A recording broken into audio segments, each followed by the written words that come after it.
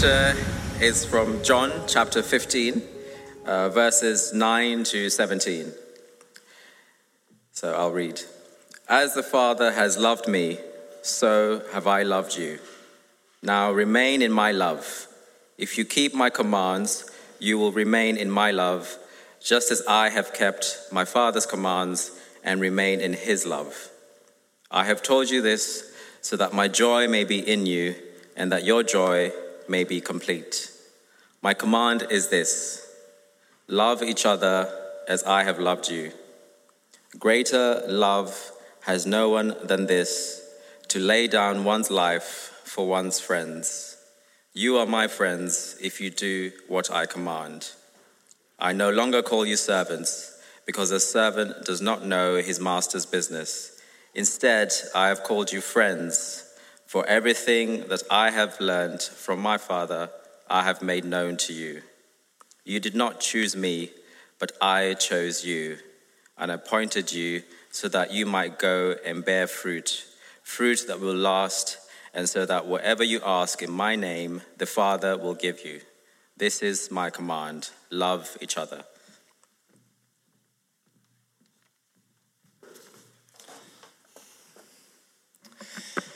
Writing in the 4th century BC, Aristotle was talking about friendship, and one of the things he said was human beings can't be friends with the gods.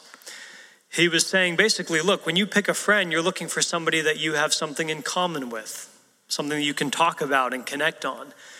And Aristotle's thought was the gods are so different from human beings, there's such a distance, that it would be impossible for a human to be friends with God or the gods. He was saying you can worship God, you can obey them, but you can't be friends with them. And look at verse 14 of our passage. The Lord Jesus Christ, God in the flesh, according to Christian teaching, says, "You are my friends." Stunning declaration. You're my friends. This theme about friendship with the divine or friendship with God is actually repeated throughout the Bible. As early as the story of Abraham, we're told Abraham was a friend of God. Moses, when he was leading God's people out of Egypt and helping them get established as God's covenant people, God said, "I speak to Moses face to face as one speaks to a friend." Friendship with God. This theme, repeated over and over again, ultimately finds its greatest expression in the teaching of Jesus, because it's one thing for Abraham, this great spiritual giant, or Moses, a great leader, to be called friends with God.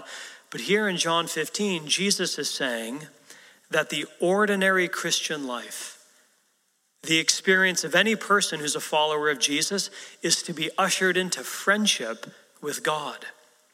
Now, if you've been here at RCL for the past couple of Sundays, you know that we've been looking at John 15. We've been talking about what it means to grow in Christ, to have an identity shaped by Jesus. And what we've said each week is that growing in Christ is abiding in him, making our home in him, this beautiful reality that to be a Christian, you are in Jesus and Jesus lives in you. And all of that is important as it is. It can sound a little abstract. Abide and dwell and union, what does that mean? Well, it's as if Jesus said, you want me to show you what it means practically? It's friendship. The heart of the Christian life, the wonder of the Christian life, is that to be a Christian is to be ushered into friendship with God. And this morning, that's what I want to talk about today, friendship with God.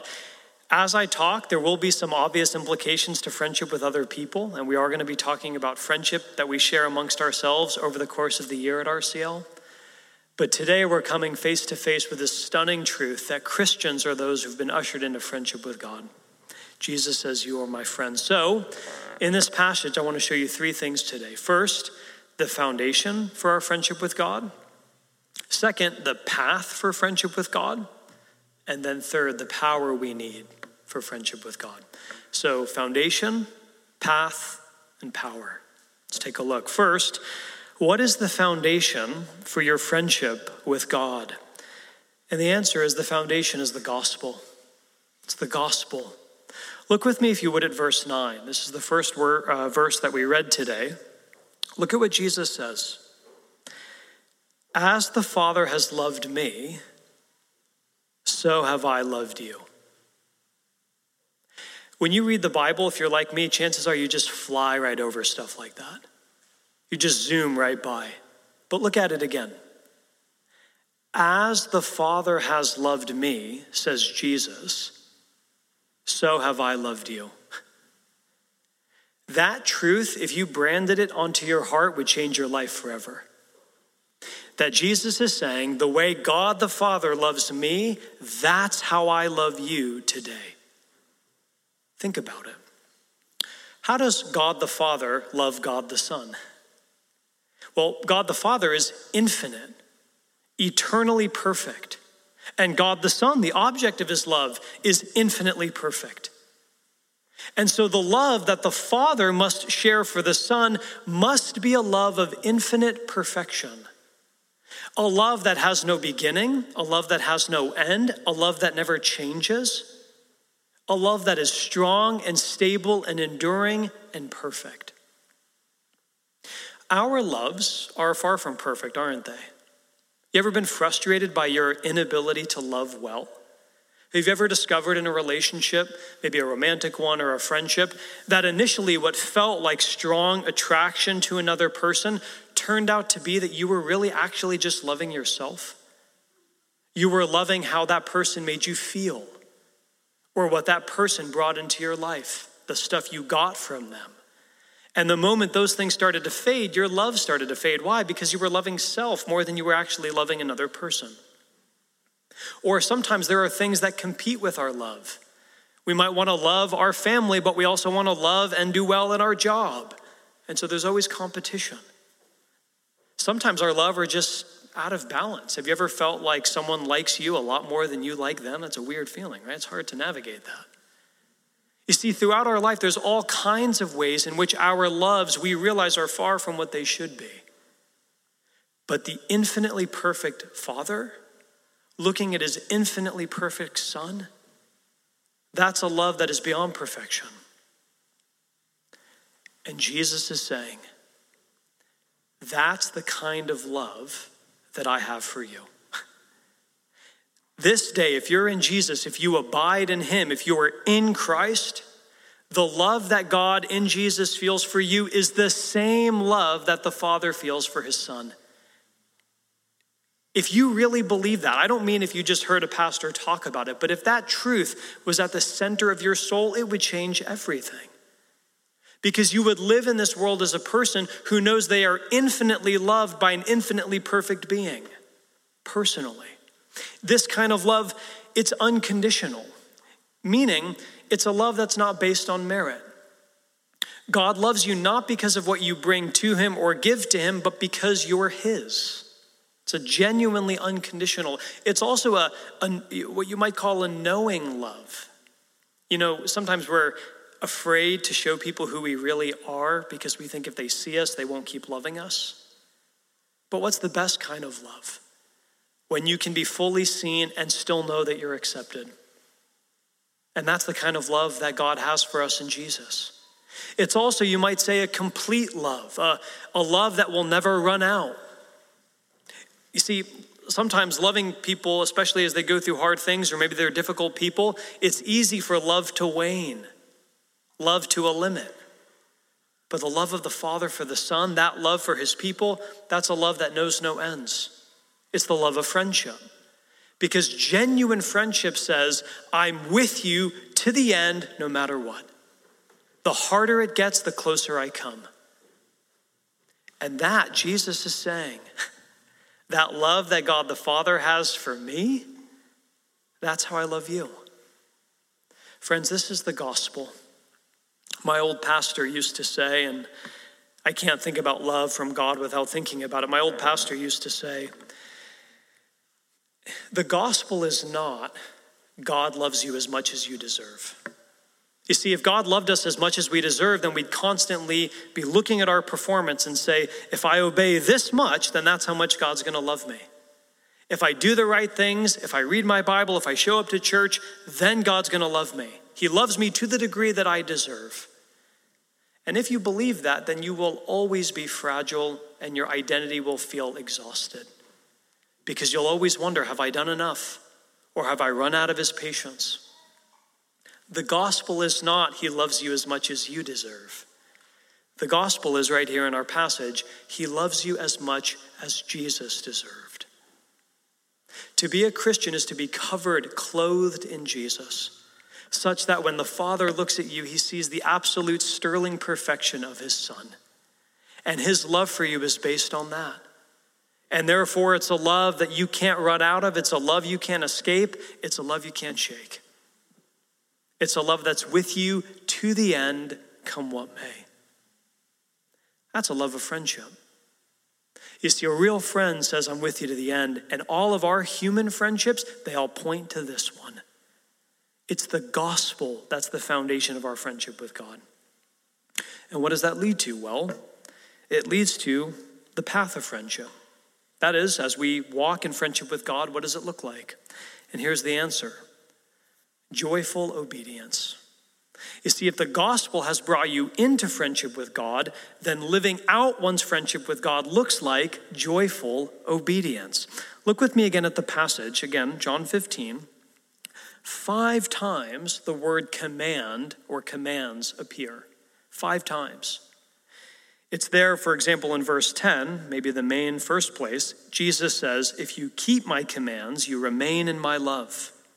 Now let's be really clear about this. So crucial. Jesus isn't saying, if you obey my commands, if you do what I say, you earn my love. That's contrary to the gospel. We just talked about that. But what's Jesus saying? If you keep my commands or obey my commands, you get to enjoy and experience my love. Do you remember last week we talked about, if you were here, abiding in Christ, living out our union with him? We said, mouthful, it's an objective reality that's meant to be subjectively experienced. That is, it's a new status that's meant to shape how you live in the world. And that's all that Jesus is saying here. He's saying, if you obey me, if you keep my commands, you're going to enjoy and to experience my love to the degree that you do that. Don Carson, who's a New Testament scholar, puts it this way.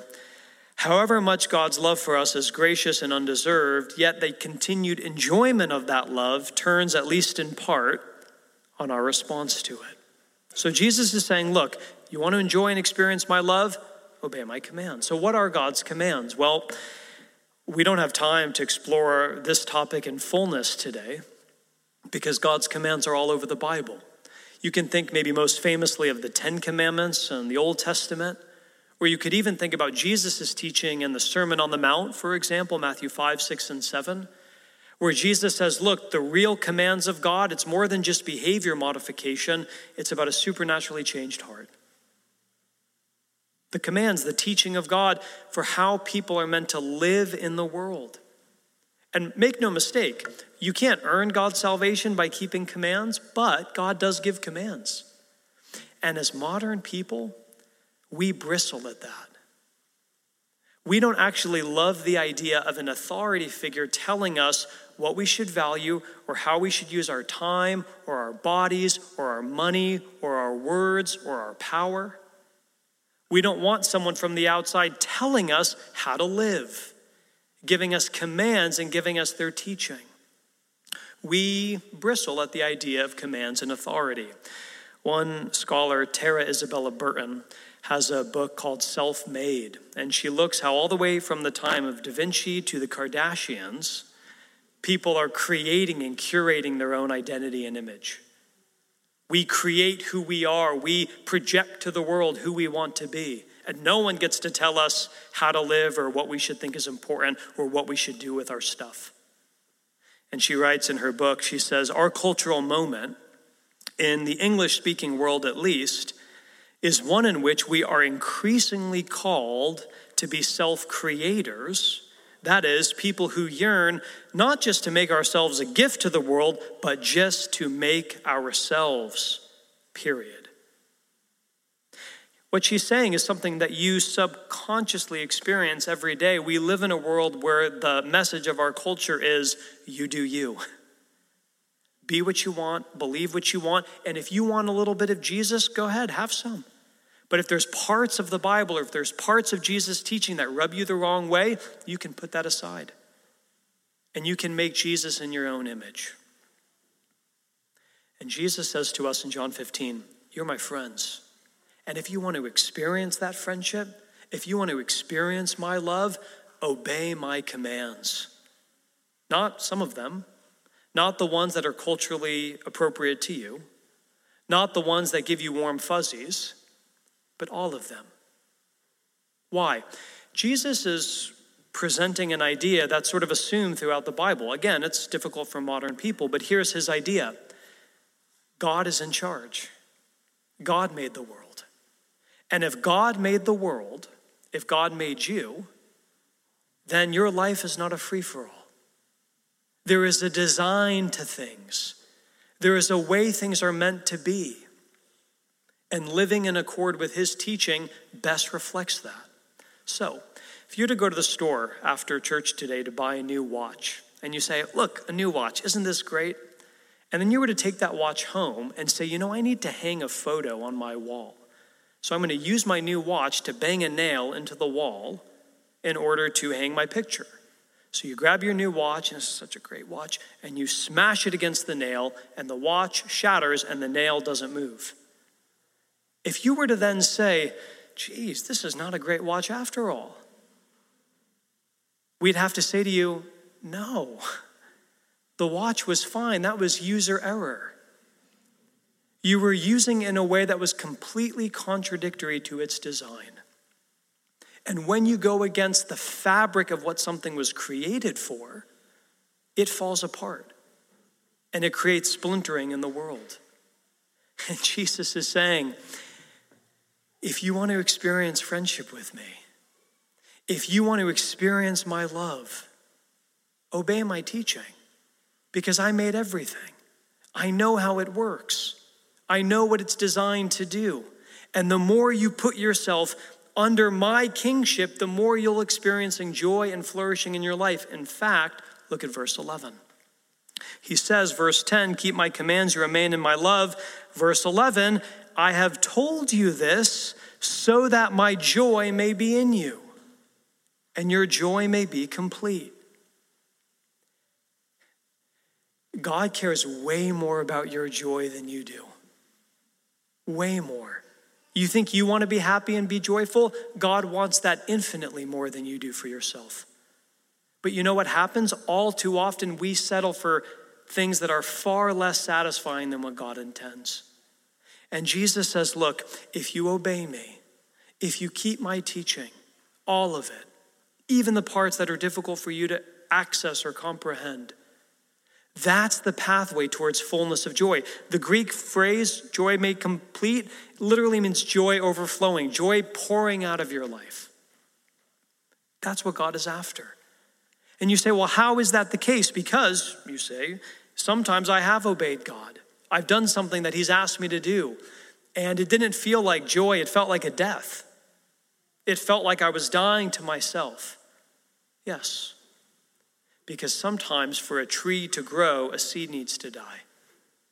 And oftentimes in following God, the joy that he's trying to accomplish and produce in your life is like denying self, like a seed dying, that it can lead to life later. And the reason I know that, the reason why you can know that, is because there was a guy once who came to Jesus, Matthew chapter 22. And said to Jesus, look, there's a lot of commands, there's a lot of laws in the Bible. Which one is the most important? Like, help me focus. Like, let's narrow this down. And Jesus looked at this guy and said, look, the greatest commandment of all, love God with all your heart, soul, mind, and strength. And then Jesus said, and there's another one, it's kind of like it. Jesus said, and love your neighbor as yourself. And then Jesus said, on those two commands, hang all of the law and the prophets. Jesus is saying, is that complicated? Here's what he's saying. You want to boil down everything my law is about? Love. Love God and love other people. And the more you obey me, the more you follow my teaching, the more you submit, even when you feel like it doesn't make sense, you're putting yourself in the way of love. You're putting yourself in the way of joy. Even if it feels like difficulty or death in the moment, it's ultimate joy because God is the one who's made us and designed us and knows how we flourish and thrive, and he's putting us in the way of love. You say, Bishan, that sounds interesting, but how can I really know? How can I know that he cares more about my joy than I do? How can I know that following him will lead to love? That leads us to the final point of our sermon. We need to see the power for friendship with God. Come with me to verse 13. Why should you obey even when it doesn't make sense? Why should you abide? Why should you dwell in Jesus? Look at verse 13. Jesus, speaking the very night before his death, says, "Greater love has no one than this, to lay down one's life for one's friends." You know that. The most pure, beautiful kind of love is sacrificial love. And in small and big ways, we see sacrifice all the time. People who choose to put the good of someone else ahead of themselves. Do you know why when you watch a movie, at the very end when the hero gives themselves up to save other people, why even cynical you is able to cry at that moment? Why I, who often don't shed tears, am crying in a cartoon when some hero gives their life for someone else? It's because I know deep down that sacrificial love is at the heart of the universe. And there's nothing more beautiful than that. Why do I know that? Because that's our ultimate story.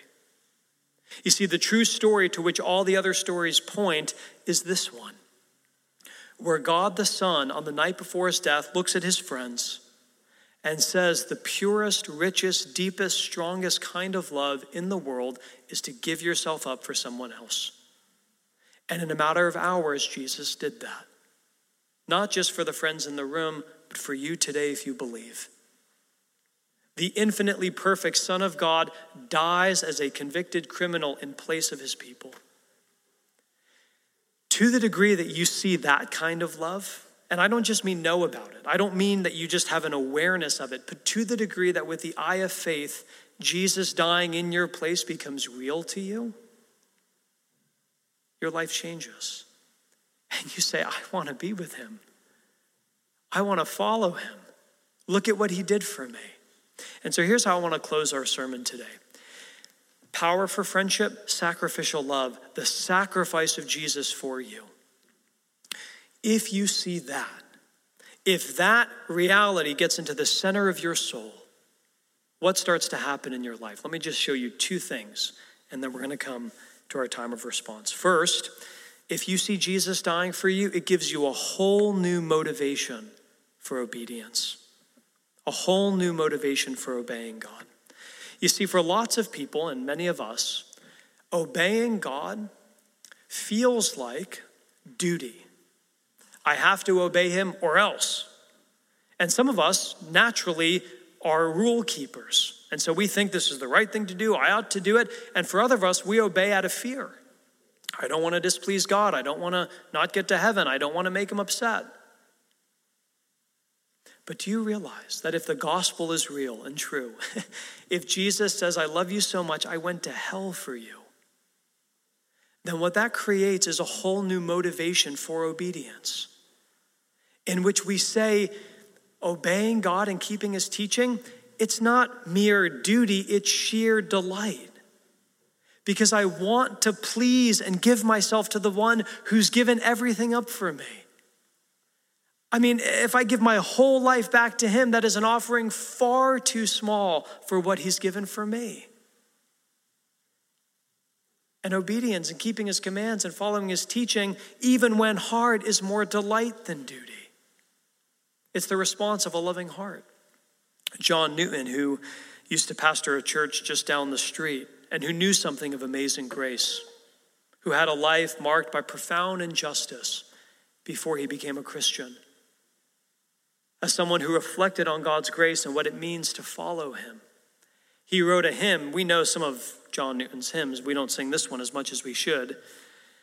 But in one of his hymns, he says this, our pleasure and our duty, though opposite before, since we've seen his beauty, are joined to part no more.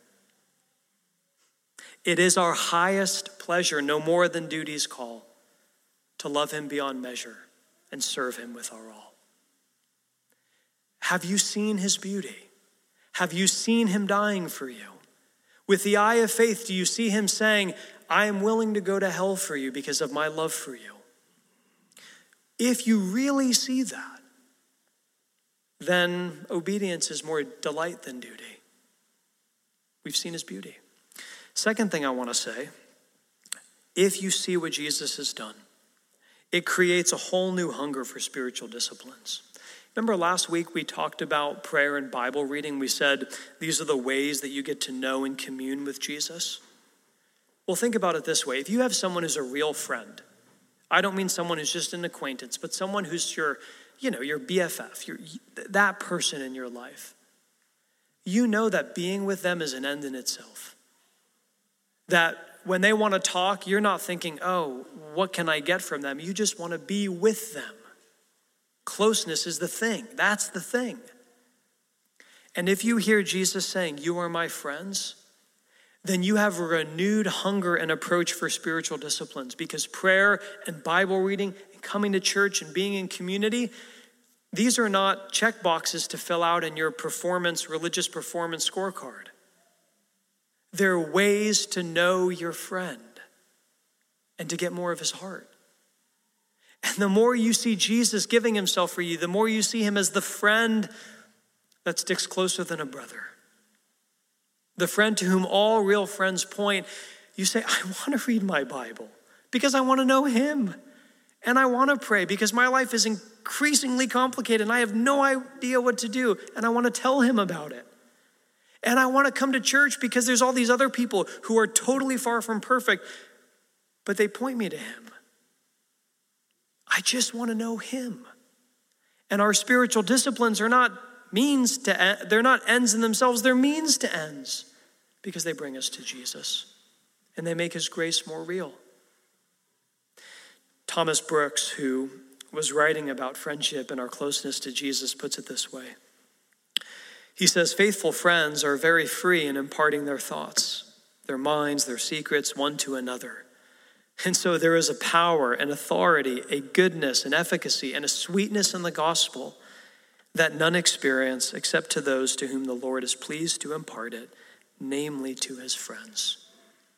There's nothing better than friendship with God, because in drawing close to him, even through your spiritual disciplines, he reveals himself to you. He reveals his heart to you. He tells you as if it were his secrets, and he brings you in. I don't know what tomorrow has for you. Frankly, I don't know what 5 hours has for you today. Life's going to be much better and much harder than you think.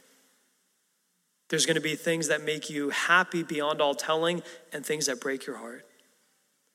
What good news would it be to have a friend who sticks closer than a brother? To have a friend with you in all of that. That's immensely gracious and totally wise.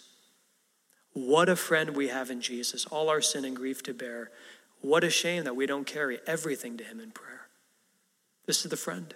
So let's pray now and ask God to help us experience our friendship with him, even as we respond. Let's pray. Our God, we thank you for the gospel, which makes possible our friendship with you. We thank you for the invitation to obey you, even when it's hard, because you know best and you want us to be much more joyful than we even want for ourselves. And Lord, we thank you that in Jesus, we've been given a love that not only is more stunning than we could have ever imagined, but a love that brings us in. A sacrificial love that covers our sin and shame and guilt and brings us home with you. So help us today, right now, to respond by seeing Jesus, by surrendering to him, and by experiencing and living out our friendship with him.